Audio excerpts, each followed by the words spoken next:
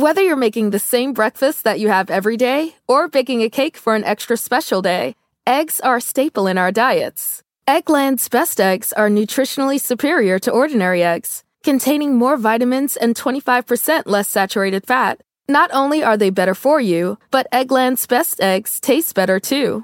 There's a reason that they're America's #1 eggs. Visit egglandsbest.com for additional information and delicious recipes. On this episode of Plant Killers, we'll explore one nation's most notorious fruit and vegetable killer, bad dirt. What makes bad dirt so bad? The answer? The ingredients. But fear not, true crime enthusiasts. This story has a happy ending. New Miracle-Gro organic raised bed and garden soil. It's made with quality organic ingredients from upcycled green waste like compost and aged bark. Unlike the other guys who can't say the same. Looks like bad dirt's murdering days are over, thanks to Miracle-Gro. Join us next time on Plant Killers.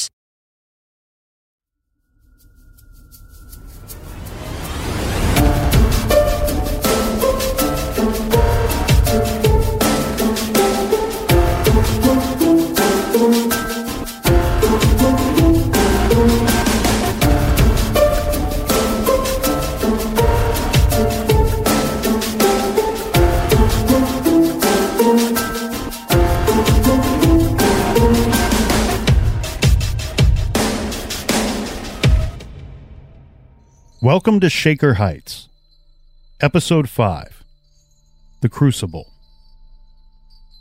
Flitting, floating, falling on the ground. I freeze on children's eyelashes and blur their altered vision of the world. They see a different earth than I, of candy and playgrounds and eternal smiles. I see the truth. Cold, bare trees, stripped of life and hard ground. That poem was written by a 16-year-old girl named Lisa Pruitt, not long before she was stabbed 21 times and left for dead behind her boyfriend's house in Shaker Heights, Ohio, in September of 1990. In the hours after her murder, a small group of close friends gathered away from their parents, away from the police, and made up their minds that the person who committed this crime was the weird kid in school, the kid who wore Metallica t-shirts, Kevin Young. One by one, they went to police and pointed the finger at Kevin. And although there was not one piece of evidence linking Kevin to the crime scene, regardless of the fact that he had an alibi, the small-town police were taken by the children's stories, and they decided Kevin Young was their best suspect. A tragedy was playing out in real time just outside of Cleveland, and the name of that tragedy was The Crucible.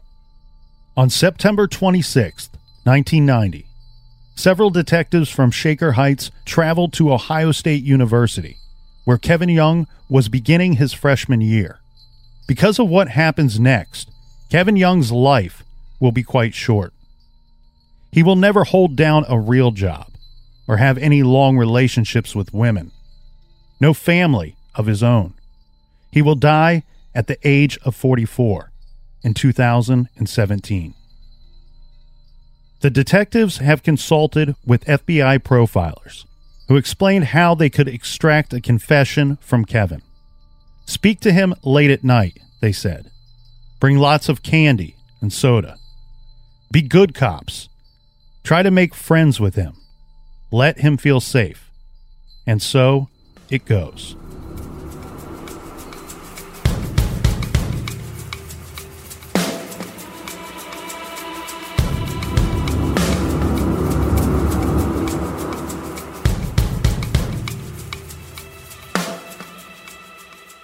Wednesday, September 26th, 1990. Deputy Chief Jim Brosius, Detective Sergeant Dan Villardo, Detective Tom Kahansky, Officer Ben Hur, Secretary Roz, and I drove to Ohio State University. We arrived in Columbus about 6 p.m. and met with Captain John Petrie and Detective Jim Younger of the Ohio State University Police Department. Also present were Detective Sergeant Tim Reed and Detective Tim Ward, who had gone to Columbus earlier in the day. The campus police assigned one of their officers to watch the dormitory to let us know when Kevin Young came in. We planned to make contact with Kevin about 8 p.m. We then went to the Ramada Inn to get settled and have dinner. As of about 8 p.m., the Columbus police had not located Kevin. One of their officers called the phone in Kevin's room, asked for Kevin, and was told he was not in. This officer then set up surveillance on Kevin's room. About 9 p.m., we decided to return to the police department. Upon our arrival, Detective Younger explained that one of his undercover officers had just located Kevin Young. He explained that this officer was dressed as a maintenance man and was cleaning a trash room that gave him a direct view of Kevin Young's dorm room. This officer had just reported that Kevin had left his room, gone down the stairs, and returned with a pop. He added that Kevin was wearing a blue Woodbury Run t-shirt. I followed Detective Younger to the dormitory. Robb House is one of the dormitories in Morrill Tower, located on the campus at Ohio State University. Detective Younger and I entered the third, or the main floor. This is the only entrance and is staffed by students who provide security and limited access to the building. Detective Younger identified himself as campus police, and we went up the elevator to the 5th floor. There we met with the campus police officer who had seen Kevin Young. He told us that Kevin's roommate and a girl had just left, but that Kevin was in the room. The door to the quad dorm room, number 550, was open, as was the door to Kevin's room, which was 554. The open hallway door entered into a small living room type area. To the rear of this area were 4 doors, each leading to a dorm room shared by 2 students. Detective Younger entered the quad dorm room through the open door and knocked on the doorway to Kevin's room. I waited outside in the hall, where I could both see and hear Detective Younger. Detective Younger displayed his badge, identified himself as a campus police officer, and told Kevin that someone was here to talk to him. Kevin said to ask him in, and Detective Younger said it was private and suggested they step out in the hall and away from his roommates. It should be noted that we had selected the hallway because the room to the other quad dorm rooms were all closed. No one was in the hallway, and Kevin's other roommates were in their rooms with their doors open. Kevin said he needed to get off the phone. Kevin Young and Detective Younger then walked into the hallway. I introduced myself as Tom Gray from the Shaker Heights Police Department. As I said, Shaker Heights Police Department, Kevin said the words with me. Kevin nervously said he had been expecting to hear from us. I told Kevin that I had been interviewing a lot of people who had information about Lisa Pruitt. I added that Rich Mullaney and Jim Brosius had told me that, during his first interview, he had offered to come in whenever necessary to help us with the case. I told him that since I needed his help, I thought it made more sense for me to come to Columbus. Kevin invited us into his room. I told him that I thought it was private and best be done away from his roommates. I added that I had asked Detective Younger to get me into the building because that would attract far less attention than the Shaker Heights police. I went on to tell Kevin that we could use a room at the campus police department, and he appeared to get very nervous. I then told him I was staying at the Ramada Inn about 5 minutes from campus and that we could use my room. Kevin agreed and said he just needed to get some shoes and call home. He dialed the phone, then put it down, got his shoes, and asked if he could call later. I told him he could call home whenever he wanted. Detective Younger, Kevin Young, and I walked towards the elevator. Kevin said that the stairs were faster, so we walked down the stairs. Detective Younger got into his auto, and we went on to other duties. Kevin and I got into 6782, an unmarked Shaker Heights police cruiser. During the drive, Kevin and I did not talk about the case. Instead, we discussed college life, dormitory life, and classes. He mentioned that he was glad to be at school and that it was an opportunity to begin a new life. He explained that he had not decided on a major, but was interested in business. He added that his real interest was in economics, and we talked a little about economics, the Adam Smith Foundation he started in high school, and Mr. Fabrizio, his high school economics teacher. We discussed the adjustment to college classes. Kevin said it was an easy transition because what he was doing in college was a review of what he did in high school. He said he tested out of enough credits that he will be a sophomore mid-year. He also talked about the honors program at Ohio State that he is currently enrolled in. Kevin and I arrived at the motel about 9:45 p.m. We parked by door number 2 and took the elevator to the 5th floor. Room 520 was around the corner to the right as we exited the elevator. As we entered the room, Kevin remarked that it was a nice room. He mentioned calling home and asked if he could wait until after we finished. I told him he could call when he wanted and offered to let the city of Shaker Heights pay for the call. I suggested he have a seat and make himself comfortable. He sat in the seat on the couch nearest the window. As I sat on the other end of the couch, there was a loud noise, like a helicopter from outside. Kevin asked if we could close the windows. I got up, closed both sliding doors, and turned the air conditioner on low. I began by explaining to Kevin that I spent the last 2 weeks talking to people and gathering as much information as possible in an attempt to figure out what happened to Lisa. I told Kevin that I needed some insight from him in addition to just discussing his involvement. Kevin said he was eager to cooperate in any way that he could. I told Kevin that this trip to Columbus was important to me. I explained that we were under pressure from the media and there were some loose ends and questions I had about his involvement with the case. Kevin responded with a few comments about how bad the television stations are and how bad he felt about what they did to Dan. He added that he would like to resolve this before the media gets a hold of the story. Kevin asked how long we would be, and I told him I wasn't sure. I explained to Kevin that since I came to him for help, he could decide when he was ready to stop talking, and I would take him back to his dormitory. He mentioned that he had an 8 o'clock class, but added that he was a night person and we could take our time. We discussed his class schedule and the classes he was taking. I offered Kevin a pop and he chose a Coke from the can. I offered Kevin a pop and he chose a Coke from the can, the only way I drink it. I then reminded Kevin that I was a police officer and that I was investigating a crime. I then reminded Kevin that I was a police officer and that I was investigating a crime in which he was still a suspect. Kevin said that Detective Mullaney had explained all that to him. I told him that he had a right to remain silent and didn't have to talk to me. Kevin said he wanted to help. I told him that we could stop or take a break whenever he wanted. He said he knew that. As I started to explain that he could talk to an attorney, Kevin interrupted me and said that he understood his rights. He explained that Detective Mullaney had explained all his rights and that he signed a paper that he understood. I asked Kevin to tell me what he thought about the incident. Kevin replied that, as he told Detective Mullaney, he was afraid that Tex, Ken Workman, had done it, and what scared him even more was that Tex might have done it for him, Kevin. Kevin went on to explain that he didn't know how he could live with the guilt if Tex had done it for him.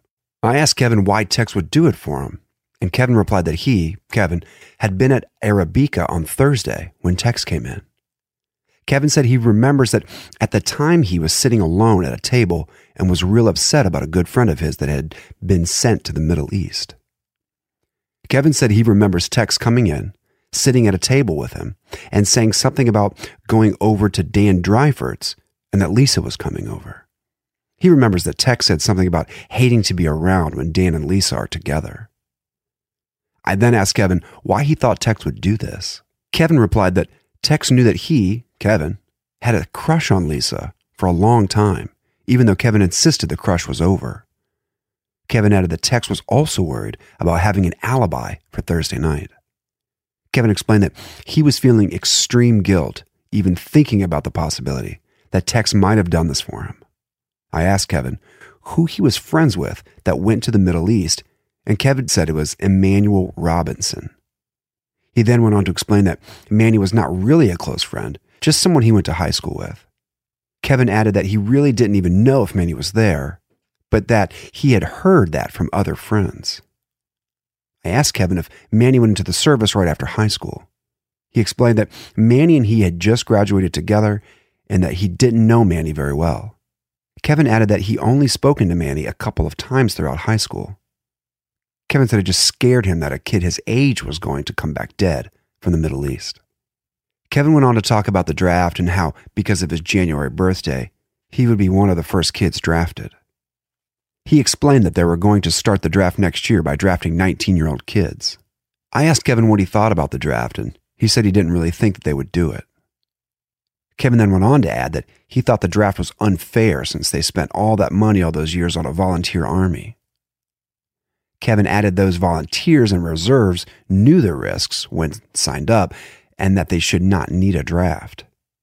Kevin paused as if in deep thought, and I told him I remembered worrying about the draft in high school and that they stopped the draft the year I graduated. I then asked Kevin if he was worried about the draft, and he said not really. He did not really think they would have a draft. He then began to talk about settling it through economic means, free markets, and why we were in the middle. He went on to explain that he remembers having long arguments, really discussions, with students and teachers at Shaker High School on topics like this. When Kevin was done explaining his views on the issues, I asked him if he enjoyed thinking and talking about things in theoretical kinds of terms. Kevin said yes. He remembers Kevin said yes. He remembers doing that a lot in economics. And I said, with Mr. Fabrizio. And he said, oh, you know him? He's a different sort of guy, but we used to have a lot of long talks about economics, world politics, and anything. Kevin added that his own views were kind of conservative and had allowed him to have some long discussion with some kids at school that had really strong views, and that he enjoyed doing that kind of thinking and that kind of mental thought process. I then told him that was what I needed help with. I explained that it would be great help to me in figuring out what happened to Lisa Pruitt. I asked him to put himself in the place of the person who did this to Lisa Pruitt and tell me a little bit about what he thinks happened. Kevin looked at me with a kind of puzzled look and said, just between us? And I said, yeah, just to kind of help me think through the thought process. I began asking Kevin if he thought Lisa was riding her bike or walking when this happened. Looking at me, but without constant eye contact, he said that he thought she was riding her bike and that the person grabbed her off her bike and that the bike then rolled into the bushes. I asked him to go on, and Kevin thought for a minute and then turned and looked out the sliding door window and began to explain that the person who did this really didn't plan on it to happen, and he didn't really think about it ahead of time. That he was just walking around that night and kind of wandering and saw Lisa. And when these two people got close, something snapped. Something snapped and this anger came out that he could not control. He knocked Lisa off her bike and grabbed her, and something happened. And she was stabbed with a knife. And she was stabbed and she died so fast that he got scared. He did not want that to happen, and he started acting frantic and crazy and running around and doing things real quick because he was scared. Kevin paused and I asked what happened next, and he looked at me and said that he ran from there. Kevin added that he was sure that he will never kill again and that he was sorry that Lisa died. Kevin said that he probably has a new life away from there. Kevin thought for a moment, then repeated that he got out of there. Kevin added that he was sure that this person will never kill again, and that this person was so scared when Lisa died that he will never kill again. I told Kevin that I was afraid that something might snap again, and that this person might hurt someone. Kevin said he was sure the person wouldn't, because the person had gone on to another life, and things were better, and this could never happen again. I asked Kevin to describe what he thought happened to Lisa. He said she was stabbed, and then he added he heard on the news that she had been stabbed. I asked him to explain in greater detail, and he said that he thought she was stabbed from the front. Kevin said that he just walked up to her and stabbed her once, twice, maybe more, because there was a lot of anger going on. Kevin asked to use the bathroom and in fact got stuck in there due to a sticky door. We joked about it, and he decided that next time he wouldn't close the door completely. He also got another pop about this time. After a couple minutes stretch, I asked Kevin how well he knew the area where this had happened. He told me that he often walks around at night when he can't sleep, but that he usually doesn't go to Lee Road. He added that most of the time he just walks near her house. He added that most of the time he just walks near his house or goes across the street and sits in the stadium at the high school.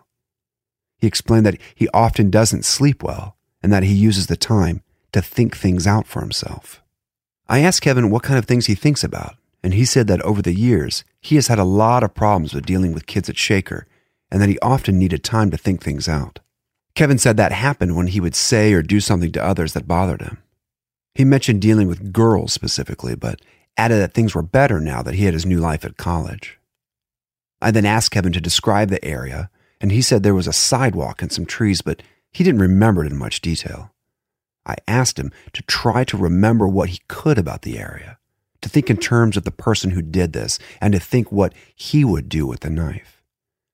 Kevin said that he would get rid of it. Only an idiot would keep the knife. I asked how he would get rid of it, and Kevin real quickly replied, "That would be easy. There will be a lot of sewers around, and if you throw it hard enough, no one will ever find it." Still thinking in terms of the person who did this, I asked Kevin where this scared person would go to wash blood off his hands or to change clothes. He looked right at me and said that the way Lisa was stabbed, this person didn't get any blood on him and didn't get any blood on their clothes, and that he didn't know where they would go if they did. I asked him if he was familiar with the lakes and parks in the area, and he again said that he did not know where this person would go to wash or change. I then asked Kevin to tell me how this person felt and how Lisa felt before, during, and after. Kevin thought for a minute and said he didn't feel anything before because he was just walking around and didn't know it was going to happen. Kevin said he then felt scared and angry because he couldn't stop what was happening to Lisa. I asked Kevin how this person felt afterwards. He paused and said, "Guilty." He added he thought the person felt a lot of guilt. He then looked right at me and quickly added that he thought this person would feel guilty because he, Kevin, always made himself feel guilty about things he couldn't control. Kevin went on to explain that he felt a lot of guilt about Lisa's death and that he felt he should have been there to stop this person, even though he knows, logically, that he shouldn't feel that way. I asked Kevin how he thought Lisa felt. He thought for a minute, looked out the window and said that Lisa knew him and that she felt surprised and that she looked real scared when she realized what was happening. I asked Kevin what this person might have said to Lisa, and he said that he didn't think this person said anything to Lisa. We then talked about the possibility that the motive was robbery or rape. He paused, leaned back on the couch and said that he didn't think Lisa had anything to steal, that he didn't think that this person wanted to rape her, that it was anger or something snapping, and that he didn't think the person was a criminal. I asked Kevin if he thought this person heard Lisa screaming, and he looked right at me and said, of course he would. He added that he is so close that the screams would be like yelling in your ear right now. We then talked a little bit about what happens to people under stress. I told him that there are policemen involved in shootings that don't remember hearing the shots. He simply said he didn't believe it. We then talked a little bit about how people believe different things. He mentioned long arguments with other students over beliefs and added that he sometimes expressed an extreme view to get people to argue. We talked a little about crimes and how different people have different views on what should happen to people that commit crimes. I then asked Kevin what he thought should happen to the person who did this to Lisa. Kevin had been very relaxed. He sat right up, looked me right in the eyes, spoke slowly and deliberately, and said that the person that did this should be electrocuted, should hang, or should at least spend his life in prison. He paused then, looking away to the center of the room, adding that if he is under 21 years old, he should be treated like a juvenile because you don't have any real rights up until you're 21 years old anyways, and that this person needed help, this person needed guidance, and that I should understand that the person didn't really mean to do this.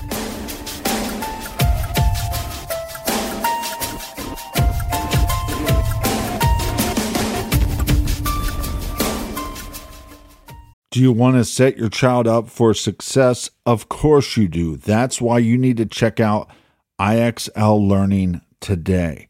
IXL Learning is an online learning program for kids covering math, language arts, science, and social studies. IXL is designed to help them really understand and master topics in a fun way.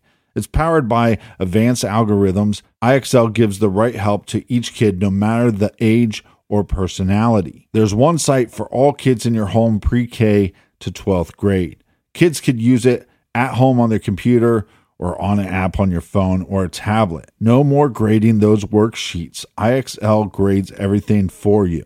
1 in 4 students in the U.S. are learning with IXL. IXL is used in 95 of the top 100 school districts in the U.S.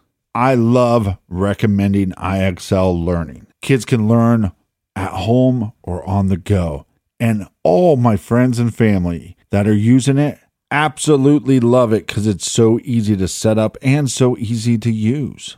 And even the kids that I've recommended it to their parents have told me, hey, Captain, thank you. I was having problems in math and my parents couldn't help me, but IXL could. Do you want to get your kids back on track, or do you just want to get your kids ahead? Do so with IXL Learning. Make an impact on your child's learning. Get IXL now. And True Crime Garage listeners get an exclusive 20% off IXL membership when you sign up today at IXL.com/garage. Visit IXL.com/garage to get the most effective learning program out there at the best price. Check out IXL.com/garage today. The best part of spring cleaning takeaway is the post-clean clarity you get. It's kind of like when you find out that you've been paying a fortune for wireless. When Mint Mobile has phone plans for $15 a month when you purchase a 3-month plan. It's time to switch to Mint Mobile. All plans come with high-speed data and unlimited talk and text delivered on the nation's largest 5G network. Use your own phone with any Mint Mobile plan and bring your phone number along with all of your existing contacts. Ditch overpriced wireless with Mint Mobile's limited time deal and get 3 months of premium wireless service for $15 a month. Save a lot of money with Mint Mobile. Get their great mobile wireless service delivered on the nation's largest 5G network. That's premium service at a great price. To get this new customer offer and your new 3-month unlimited wireless plan for just $15 a month, go to mintmobile.com/TCG. That's mintmobile.com/TCG. Cut your wireless bill to $15 a month at mintmobile.com/TCG. $45 upfront payment required, equivalent to $15 a month. New customers on first 3-month plan only. Speed slower above 40 gigabytes on unlimited plan. Additional taxes, fees, and restrictions apply. See Mint Mobile for details. Warmer, sunnier days are calling. Fuel up for them with Factor's no prep, no mess meals. Meet your wellness goals in time for summer thanks to the menu of chef-crafted meals with options like Calorie Smart, Protein Plus, and Keto. Factor's fresh, never frozen meals are dietitian approved and ready to eat in just 2 minutes. So no matter how busy you are, you'll always have time to enjoy nutritious, great tasting meals. With 35 different meals and more than 60 add-ons to choose from every week, you'll always have new flavors to explore.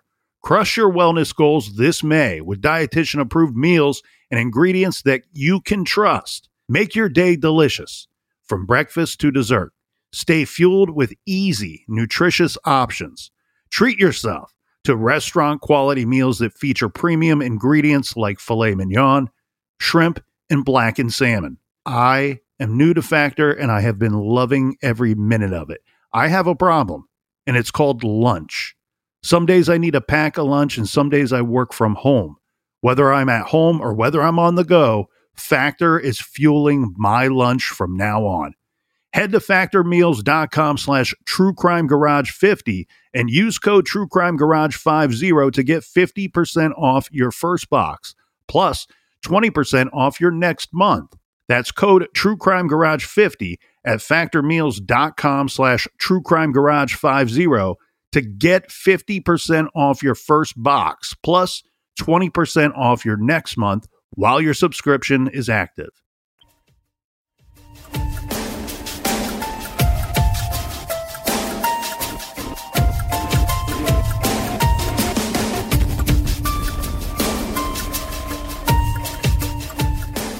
I told Kevin that was exactly why I came to Columbus, that we shared concerns about the person who did this, that I agreed with him, that I thought Lisa knew the person who did this, that I felt that during our investigation, we had interviewed the person who did this during our investigation. I explained to him that I felt that at some time I would be interviewing this person, and that in order to help this person, I needed to get through to him. That I was from our juvenile unit and was used to helping kids get help. That the reason I was involved in all the interviews was that I had convinced my boss that this was a kid who needed help and who was not a criminal. I told Kevin that time was running out as our detectives put together a case to send the criminal to jail. I asked for advice on how to convince this person that I understood that he needed help and that the only chance I had of convincing others was for this person to trust me. I explained that someone has to present the case to the prosecutor and that how the case is presented determines what the person is charged with. I added that I viewed myself as a neutral outsider in the judicial process whose duty it was to gather facts and put pieces together and present it to a prosecutor. I explained that if the facts showed evidence of a cold-blooded killing, then I would be forced to present those facts. But if the facts showed that someone needed help, then I would present those facts. I told Kevin that my fear was that the person needed help and I would not be able to get through to him. I asked Kevin for his help and asked if he thought that I could get through to this person, and told him that I valued his opinion because I thought this person was one of his group of friends. Kevin told me he thought that I could get through to this person, but that it would not be easy because it would be very difficult for this person to admit what he had done. I then asked Kevin how I could get through to this person. Kevin told me that I would have to meet again and again and again with this person, and that I would have to push them real hard and get them real emotional and force them to want to talk about what happened. He added that he thought it would really be in the best interest of the person involved if I kept doing that to everybody until I got to the person so that he could admit what he did and get the help that he needed. I talked to Kevin about how important this trip down here was to me. I told him that after interviewing people most of the day, I decided that I had to talk to him and that it couldn't wait. I explained to Kevin that many people, including my boss, believed that Kevin had been involved in what happened to Lisa. I told Kevin that I needed his help to explain this to my boss. I asked Kevin to help me explain, and I told Kevin that I needed help from him to explain his involvement to my boss. Kevin became very defensive and said in a strong voice, quote, "I didn't do it." I then asked Kevin who he thought did do it, and he said he was very scared for Tex and that he thought Tex killed Lisa. I asked if he thought Tex was capable, and he said that Tex had been at his house Friday morning and that Tex had threatened to kill Dan Dryford because he thought Dan Dryford did it. We then talked about whether Kevin believed that Tex really thought Dan Dryford did it and the conflict between that and Kevin thinking that Tex did it. Kevin finally said he did not really think Tex did it, but was not sure who else could have done it. I told Kevin I had a lot of unanswered questions and asked him what he would say if I told him that someone had seen him out of his house that night. Kevin quickly replied that no one saw me out of my house. Then he added, "It was too dark out there for anyone to see me." He went on to explain that, as he had explained to Detective Mullaney, he went to bed, that he woke up and was unable to sleep, and that he just got up and walked around the house. He added that he had gotten a sharp pain while lying in bed about 12:30 a.m. He explained that this made him feel extremely guilty because he felt he should have realized that something was going on, that he should have been out there to do something about it, but that he stayed in his house. He also said that he had talked to his next-door neighbor and that his next-door neighbor had had the same pain, the same time of the night, and that he thought that was kind of eerie because he, quote, thinks it was right about the time that somebody was doing this to Lisa Pruitt. I told Kevin I was thinking about loose ends again and asked if there was any reason he might find his fingerprints on Lisa's jeans. Kevin got very defensive, said his fingerprints are not on Lisa's jeans, and insisted that I take his fingerprints to compare it with any fingerprints on Lisa's jeans. I explained to Kevin that a lot of evidence such as that was still being examined, and until such time as we had fingerprints to compare something to, we would not be collecting fingerprint cards from any of the suspects involved. I explained that his answers meant more now, before we got the evidence back. I then told Kevin I wanted to think back to his description of what happened to Lisa. I asked Kevin if he was familiar enough with the area that he could draw me a sketch of the area. He explained that he often walks at night, but that he doesn't go toward Lee Road. I then showed him 4 pictures of the area. I asked if he could look through the pictures and see if they gave him a better picture of what happened. He looked through the pictures, then went back to the 3rd picture of what was looking northbound at the sidewalk on Lee Road where the bicycle was found. He stared and looked at that picture as we talked for the next few minutes. I told him that I needed the truth from him, that I needed him to be honest with me. He told me that he was being honest and that he did not do anything to Lisa, that he did not do it. I told him I needed his help to resolve this either way. I told Kevin that Detective Mullaney had told me that during the first interview, he had offered to take a polygraph test. Kevin stated that he was still ready to take the polygraph and added that he would like to take it at any time. I explained to Kevin that it was important to do the polygraph when it was good for him. I added that I appreciated his cooperation in the investigation and that I could arrange to set it up for next week, tomorrow, whenever he wanted. Kevin asked how quickly we could get the polygraph operator down because he wanted to take it as quickly as possible. I asked Kevin if he wanted to go back to his dormitory and get some sleep. I also told him that if he wanted, he was welcome to stay here. He said that if we could do it early the next day, he could just stay at the motel. He then thought about the fact that he had 8 o'clock classes and was concerned about missing classes and wanted to get the polygraph over with, but didn't want to interfere with his classes. I told Kevin that I had prepared for the trip and had brought a polygraph operator with me. I explained that it was up to him, but I told Kevin if he wanted to do it tonight, I could go talk to the polygraph operator and make arrangements for the polygraph. I explained that it would take some time for the operator to prepare the questions for the test. Kevin said that he would rather do it now, whatever it took, so that he could prove once and for all that he didn't do anything to Lisa. Kevin appeared to be in a very emotional state. He was smoking heavily, his muscles tensed up, and he had a lot of intensity in his voice. I tried to just talk more about other things for a while in order to get him more relaxed for the polygraph. We talked about polygraphs and police investigations, then spent time talking about college and about Shaker. At approximately 12:30 in the morning, I asked Kevin if he wanted another pop. He took a break and went to the bathroom.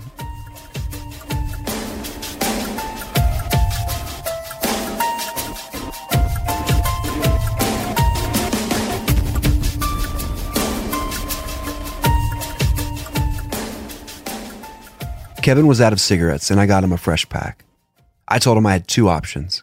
Either bring the polygraph operator down and we talk in general about the setup, or go to the other room and brief the polygraph operator. Kevin said he'd like a few minutes to sit and smoke a cigarette, so I told Kevin I'd be back in a few minutes. I met with our officers in room number 516 and explained to our polygraph operator, Tom Kahansky, where I was at in the interview, and we discussed key points for the polygraph. Tom Kahansky asked if Kevin was rested enough to take a polygraph. I then returned to talk to Kevin while the polygraph questions were prepared. I asked Kevin if he had ever taken a polygraph before, and he said no. I explained to him that he needed to be rested and calm and prepared to take the polygraph. We talked about the late hour, and I again offered to let him sleep either at the motel or in his dormitory. Kevin said that he felt good, that he felt relaxed, and that he wanted to take the polygraph and get it over with. I told him we had some time until the polygraph operator was ready. We just sat and talked about the adjustment to college. We talked about how easy his classes were and his preparation from high school, and said that he was real excited and that he had a whole new chance to get a new life started, and was hoping that we would come down and get done with this and he wouldn't have to deal with it anymore because he was really comfortable in his new life that he had started. Kevin also talked at this point in time about his roommate and how somebody at the college must do a really good job of matching roommates because he and his roommate clicked right from the very beginning, and he really liked the guy a lot, and he had a nice girlfriend. Kevin then mentioned that he had already met a couple girls at Ohio State and how much better things were going at college. He added that just today, a girl had walked up and talked to him in one of his classes without him ever having to talk to her or do anything. And he didn't think about getting her number, but he was excited because he would see her in class the next day and would be able to get her number, and she would be a new friend to be able to talk to. After we talked for a few minutes, there was a knock at the door, and it was Tom Kahansky. I introduced Kevin Young and Tom Kahansky. Tom Kahansky then brought in the polygraph equipment and began setting it up on the table.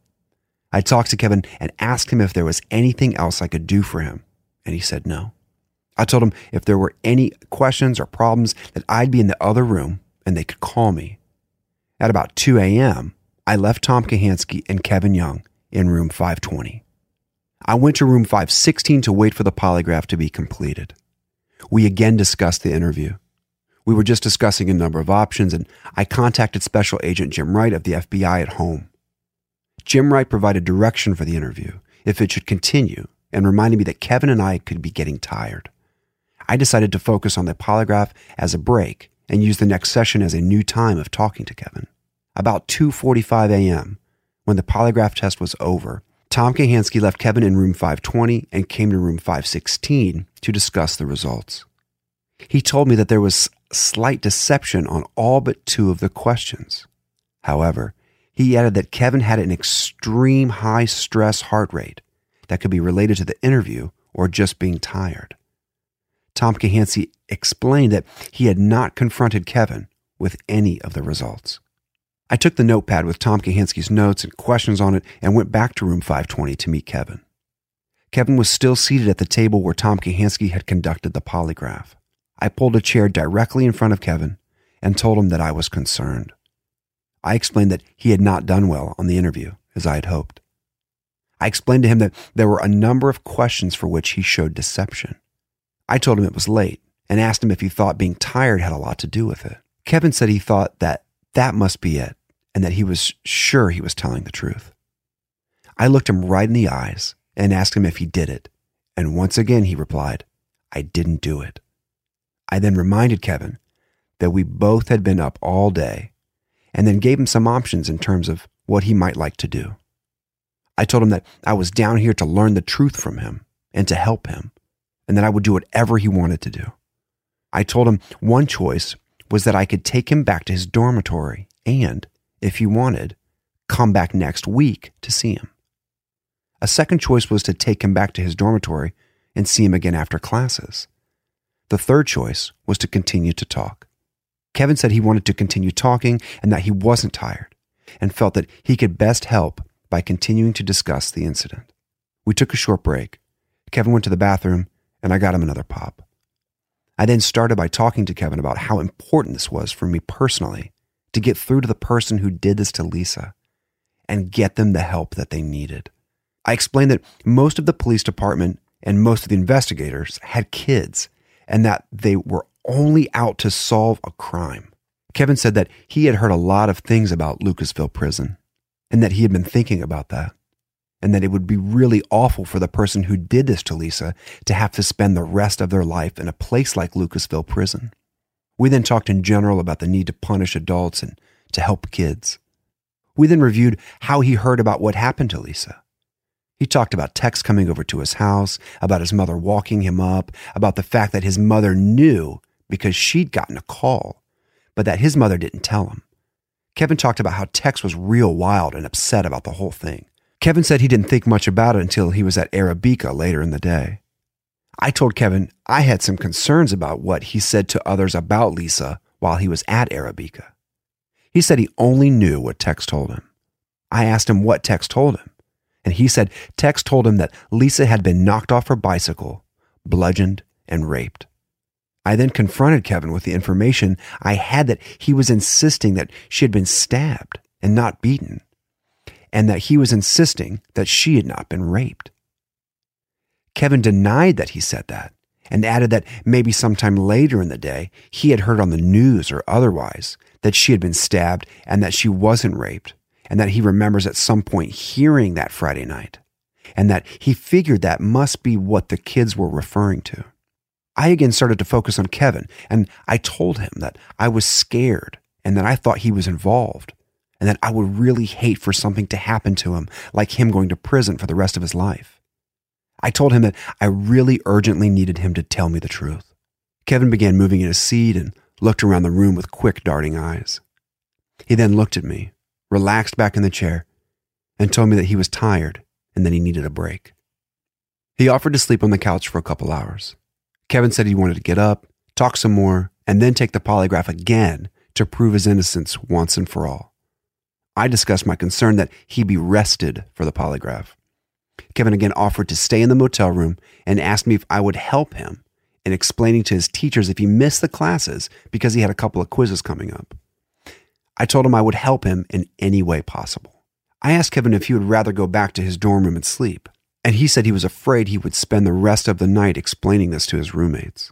I asked Kevin if it was a normal day and he was up till 4 a.m., the current time, how late he would sleep. He said probably until 10 or 11 a.m. I told Kevin that I would move my bag out of the bedroom. Room 520 is a 2-room suite, and that there was a large bed and bathroom, and that he could have the suite to himself for the night. I suggested that he just rest and go to sleep and wake up when he was ready to go for the next day. Kevin asked me if he could call his parents, and I said, sure, and offered again to pay for the call. He then thought about the time and said he did not want to worry them by calling at 4 in the morning and asked if he could call when he got up. I told him sure. He then went into the bedroom in 520 and closed the door. I straightened up room 520 a little and went to room 516 and advised Deputy Chief Brocious that I was done for the night. I left a note for Kevin to call room 510 if he needed something before I returned. It was 4:45 a.m. and I retired for the night. I got up about 8 a.m. A little before 8:30, the phone rang, and it was Kevin. He said he was up and ready to go. I told him I was just taking a shower and asked if he'd had a chance to take a shower. He said no, but he would love to. I told him there were towels, soap, shampoo, and everything in the bathroom suite, and it was paid for, and he might as well use it, and to make himself comfortable, and I would be down shortly. I got dressed and went down to room 520 as Kevin was coming out of the back room. He told me he was ready to go, and he felt good after the shower. I asked him if he would like to start with some breakfast, and he said that sounded like a good idea. There was a complimentary paper from the motel. I gave him the paper and asked if he wanted to look at it. I asked him again if he still wanted to take the polygraph. He said yes, he really needed to prove that he was innocent. I told him I thought he'd be more relaxed if Tom Kahansky went out to breakfast with us. He agreed. I explained that Tom Kahansky had gotten up early and gone for a walk. I left Kevin reading the paper for about 20 minutes until I located Tom. I then returned to Kevin's room and told him that Tom Kahansky would be along in a couple minutes. Kevin and I discussed the Middle East and a couple other current news items until Tom Kahansky knocked on the door. We asked Kevin where he wanted to eat, and he said anything was fine. As we walked out of the room door, Kevin remembered that he had forgotten to call home. I started to walk back into the room and said I would charge the call to the city. Kevin thought for a minute, then said no. He'd rather wait until after the polygraph, when it was all over. Kevin Young, Tom Kahansky, and I then walked to the area of the front desk where the motel restaurant was located, and we debated between eating there or at the Bob Evans next door. Kevin said he liked Bob Evans, so we walked next door. Kevin had a breakfast of coffee and orange juice and French toast. We took about an hour to eat breakfast, relax, and talk. Kevin talked a lot about computer games and Dungeons and Dragons. Tom Kahansky expressed an interest in Dungeons and Dragons, and Kevin explained in detail about using the book, being the Dragon Master, and being a player. He said a lot of the kids asked him to be Dragon Master. He added that it was tough to be a player after you have been a Dragon Master because you knew the book. He said that a Dragon Master had to come up with a lot of obstacles when players had been Dragon Masters. Kevin also talked about video games and Nintendo. He was proud of the fact that he had mastered Super Mario 3. He said that it took him like 3 hours to complete the first time, but that after he played it once, he could do it in about 20 minutes. He said he played Nintendo a lot, but that it was really his brother's game. He jokingly said that he has to get along with his little brother or his brother won't let him play. Kevin said he realized he was a little old for some of these video games, but said that they were a great challenge and a lot of fun. We took our time and walked back to the motel. Tom Kahansky went to prepare for the polygraph, and Kevin and I began just talking about things in general. I was working to have him very relaxed for the test. I asked Kevin if he felt pretty good about taking the polygraph, and he did. We discussed again calling his mother, and he repeated that he wanted to wait until after the polygraph. Kevin asked if we would be done after the polygraph or if we could talk a little, and I said it was up to him. And he asked if I could get some more pop and make sure that we had cigarettes so that we could take some time to talk after the test. He said he already missed his classes and basically the whole day was spent, and if we needed to talk about that, we could. Kevin also said he'd like to talk a while before he took the polygraph. By now it was about 10 a.m., and we talked until about noon. During that time, we discussed the incident again. We talked about how Kevin learned about the incident and who his friends are. I asked who his best friend was, and Kevin mentioned a letter he was writing to John Hilliard. He explained that he was writing the letter, but probably wouldn't send it because he expected to see him in a couple of weeks. He added that in the letter, he told John how well things are going at college. He also said he wrote about his roommate and his roommate's girlfriend. He said he wrote about her PDA, public displays of affection. Kevin added that she didn't really bother him, but that he just kind of jokingly said those kind of things because people expected to hear that from him. We then got to talking about computers. He said he had an Apple computer at home and had just learned to write and print on it, but that was about all. He added that he had to give the computer to his sister, a 9th grader at Shaker, before he left to come down to Columbus. I then asked him when he had come down to Columbus. He said he brought all of his stuff on the 9th of September to try out for band. He said that he changed his mind about band, left his stuff in the dormitory, and went home. I asked him why he changed his mind, and he said it was a lot of things. He said that he was nervous about being away from home, that most of the kids had been down there practicing for 2 weeks. He added that band also took a lot of time and was only worth 2 credits. He also said he was never really into marching band, that he enjoyed music, but not marching. He seemed nervous discussing band and changed the subject. He mentioned a couple of girls that had come up to him in classes and talked to him.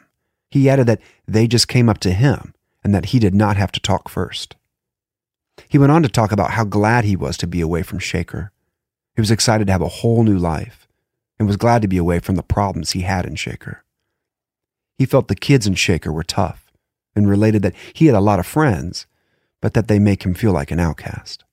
I asked if he was referring to the GGC. Kevin laughed, and we then talked about the GGC girls and boys and about prom night. He brought up the after prom party and told me that he has a tendency to build up his expectations and that he really felt angry about what the girls did to him. He brought up Arabica and said that he basically hung out there for the summer. I asked him how Dan and Lisa fit in. He described Dan as a best friend of his for a long time, and that during the time that Lisa was in town, he and Dan spent a lot of time together. He went on to say that between Lisa being back in town and Dan being in the hospital, that he really hadn't seen Dan much lately.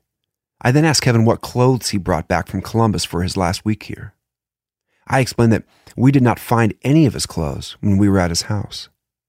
He said all of his clothes were in the clothes chute. I told him the kids all remember him wearing one set of clothes. He said most of the week he wore a skateboarder t-shirt, blue jeans, and his moccasins. He said on the cool nights he wore a blue plaid flannel shirt. He asked if that matched what we knew, and I said basically. I thought for a minute and then asked if he saw Dan the day Dan got out of the hospital. Kevin explained that even though he considered Dan a best friend, that he had not felt it important to try to get in touch with Dan or to talk to him the day that he got out. Kevin said he was aware that everybody at the high school was excited to see Dan and that Lisa and Dan had been around together and that Lisa was very excited to see him. We talked next about Tex, Ken Workman. Kevin was in a very talkative mood during this time period, and I was basically listening and letting him talk. Around noon, Kevin said that he felt good, that he was ready to take the polygraph. I left him in room 520. I told him that I had to go to Tom Kahansky's room and talk to him about setting up for the test. At this time, I learned that we had a problem and had to be out of the room by 2 p.m. Jim Brocious had made arrangements for another room if needed. Also, while Kevin was waiting for me in 520, I called Jim Wright from room 516. I discussed my concern that Kevin felt safe here and was prolonging the interview. I felt that Kevin did not want the interview to end. He felt that Kevin felt safe with me. We agreed that we had to confront him and end the interview. Arrangements were also made with Tom Kahansky to run the polygraph, and that if it came up clearing Kevin Young of any involvement, that he should discuss that with Kevin, and that if it came back with obvious deception, that Tom Kahansky should confront him with the deception and be prepared for the fact that Kevin might look like he's about ready to admit, and that at that point, that Tom Kahansky should stop the confrontation and leave the room, and let Kevin think for a few minutes until I returned to the room to complete the confrontation. I then went back and talked to Kevin and told him that either we had to be done by 2 p.m. or that we had to move to another room. I gave him the option of taking the test right away or having lunch first while Tom Kahansky changed rooms and set up his equipment in the other room. Kevin thought lunch sounded good and asked if we could go for pizza, specifically Pizza Hut, if there was one around. I went to ask Tom Kahansky to change rooms, and Kevin asked me to get some more Coke and cigarettes in case we needed to talk after the polygraph.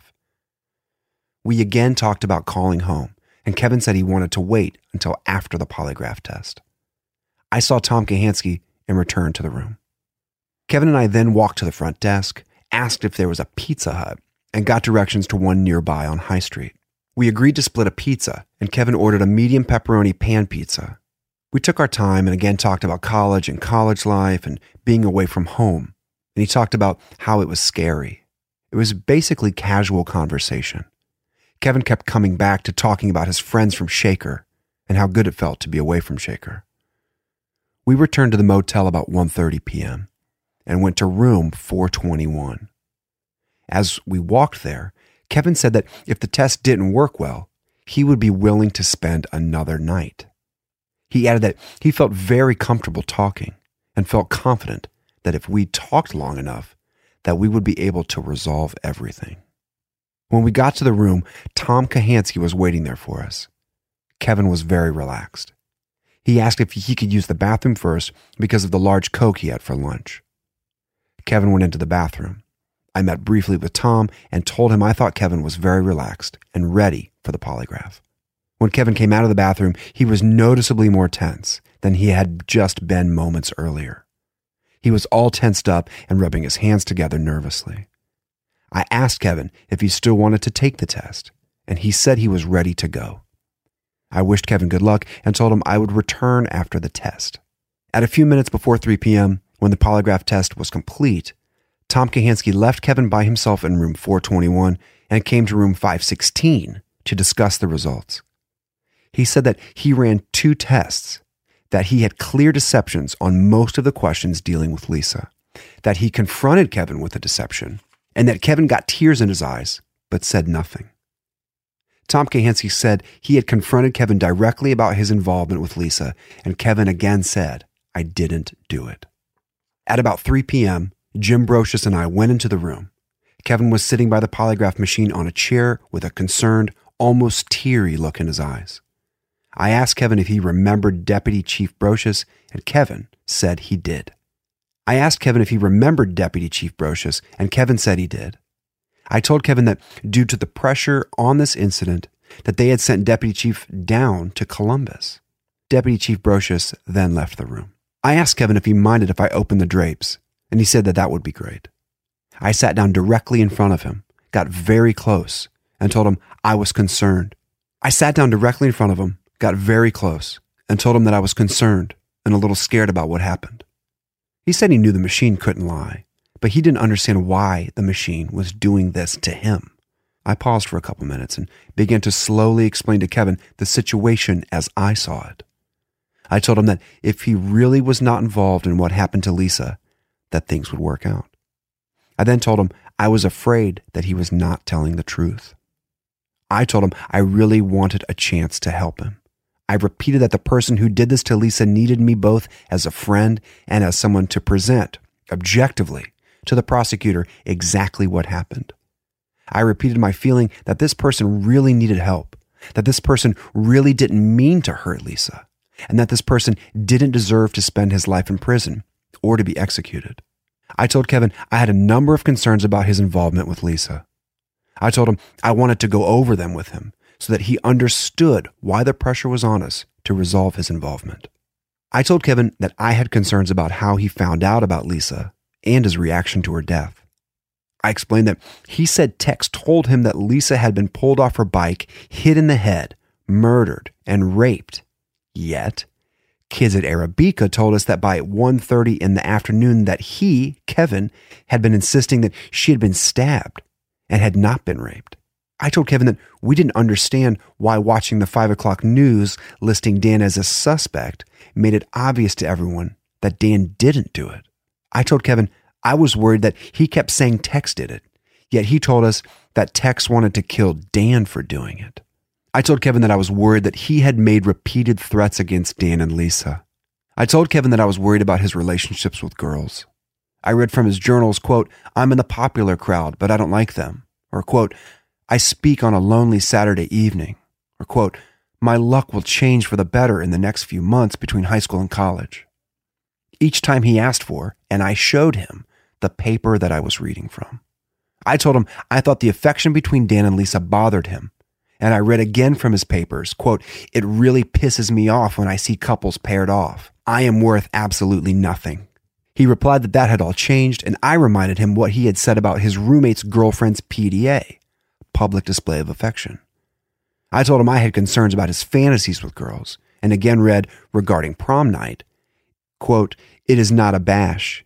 It is 3 girls and myself, and they are ditching their boyfriends so they can spend the night with me."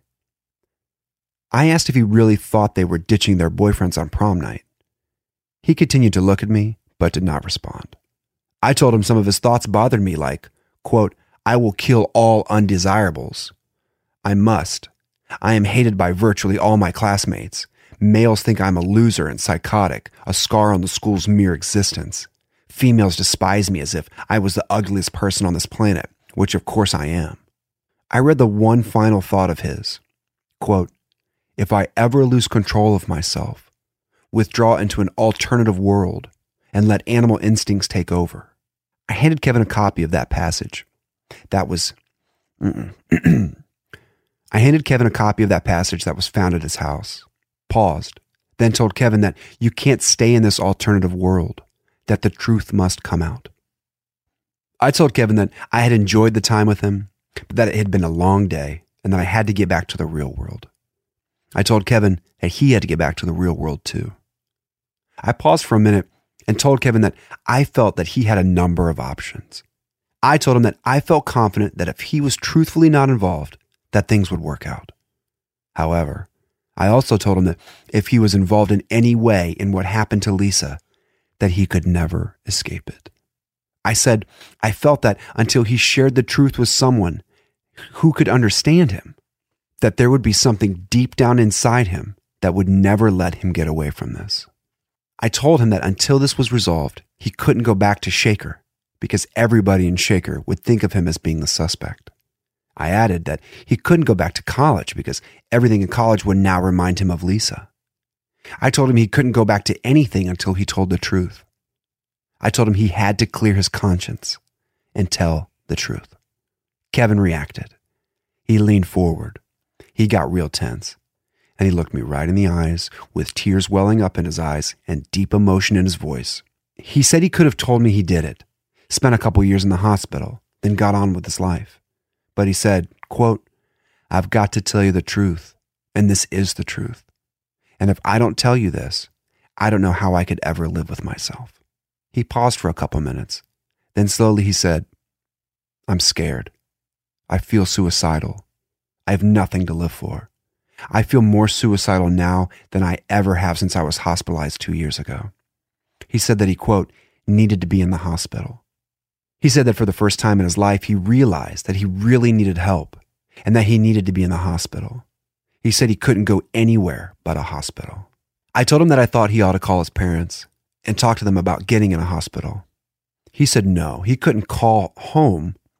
He said no, he couldn't call home because his mom wouldn't believe him and she wouldn't let him go into the hospital. He added that he really needed to be in a hospital and away from his parents. He thought for a minute and asked if he could call his doctor. I told him we could. We walked over to the phone. He had a card in his wallet for Dr. Melvin Chavinson.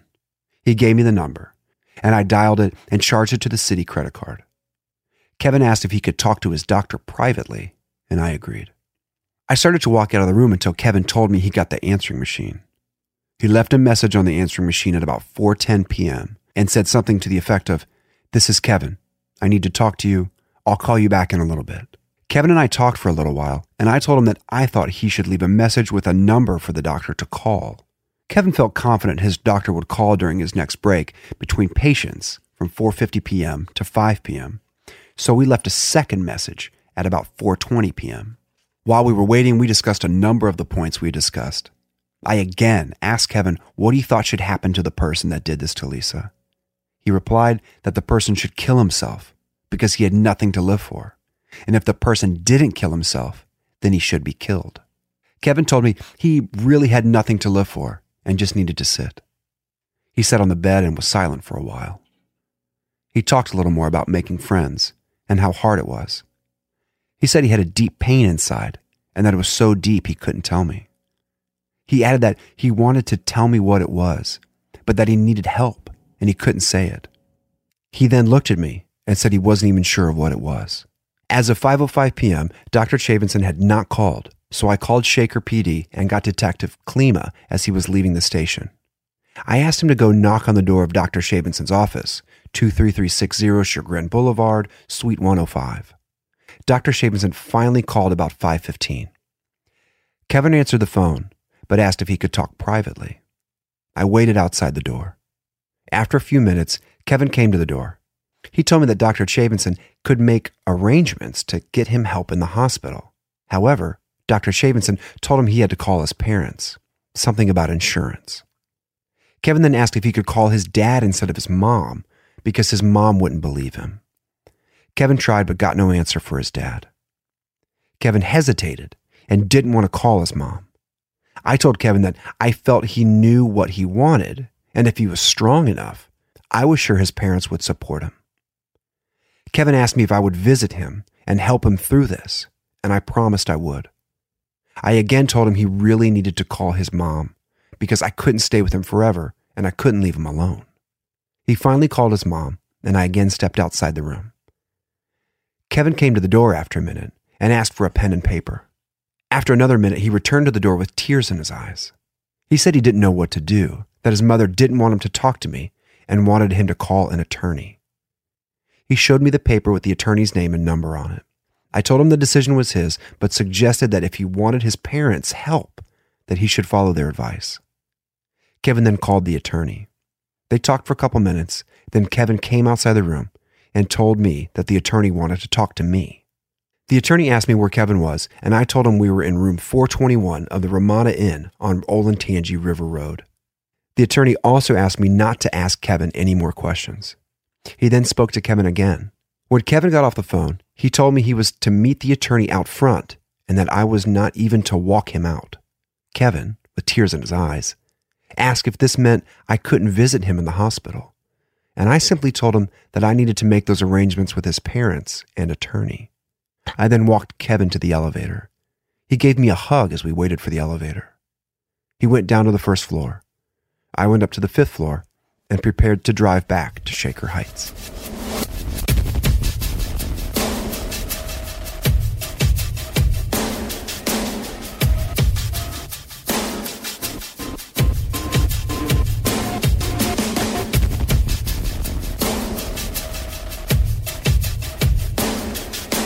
After the detectives were unable to force a confession from Kevin Young at Ohio State University, they returned to Shaker Heights, more determined than ever that they had the right man.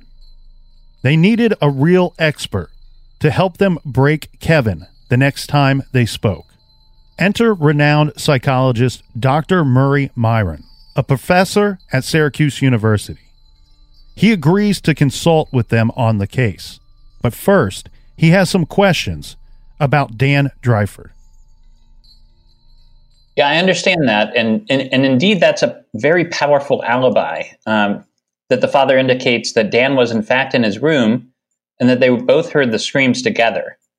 Yes, that's very powerful. There is I must say that we had some difficulty still, however, with Dan's subsequent behavior.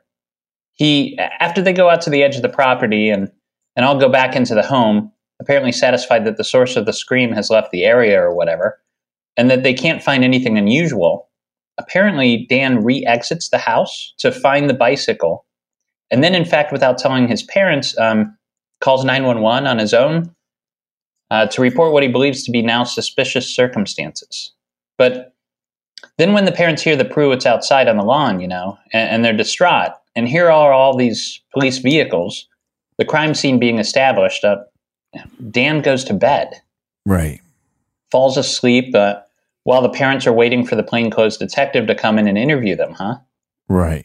I found that unusual and somewhat disconcerting. But what we decided here was that Dick and I decided that, well, that's academic, right? Because it's not Dan that we're going to be interrogating. It's Kevin. And whether or not he's the guy or not, we want to give the full shot to use the best psychological coercion we can.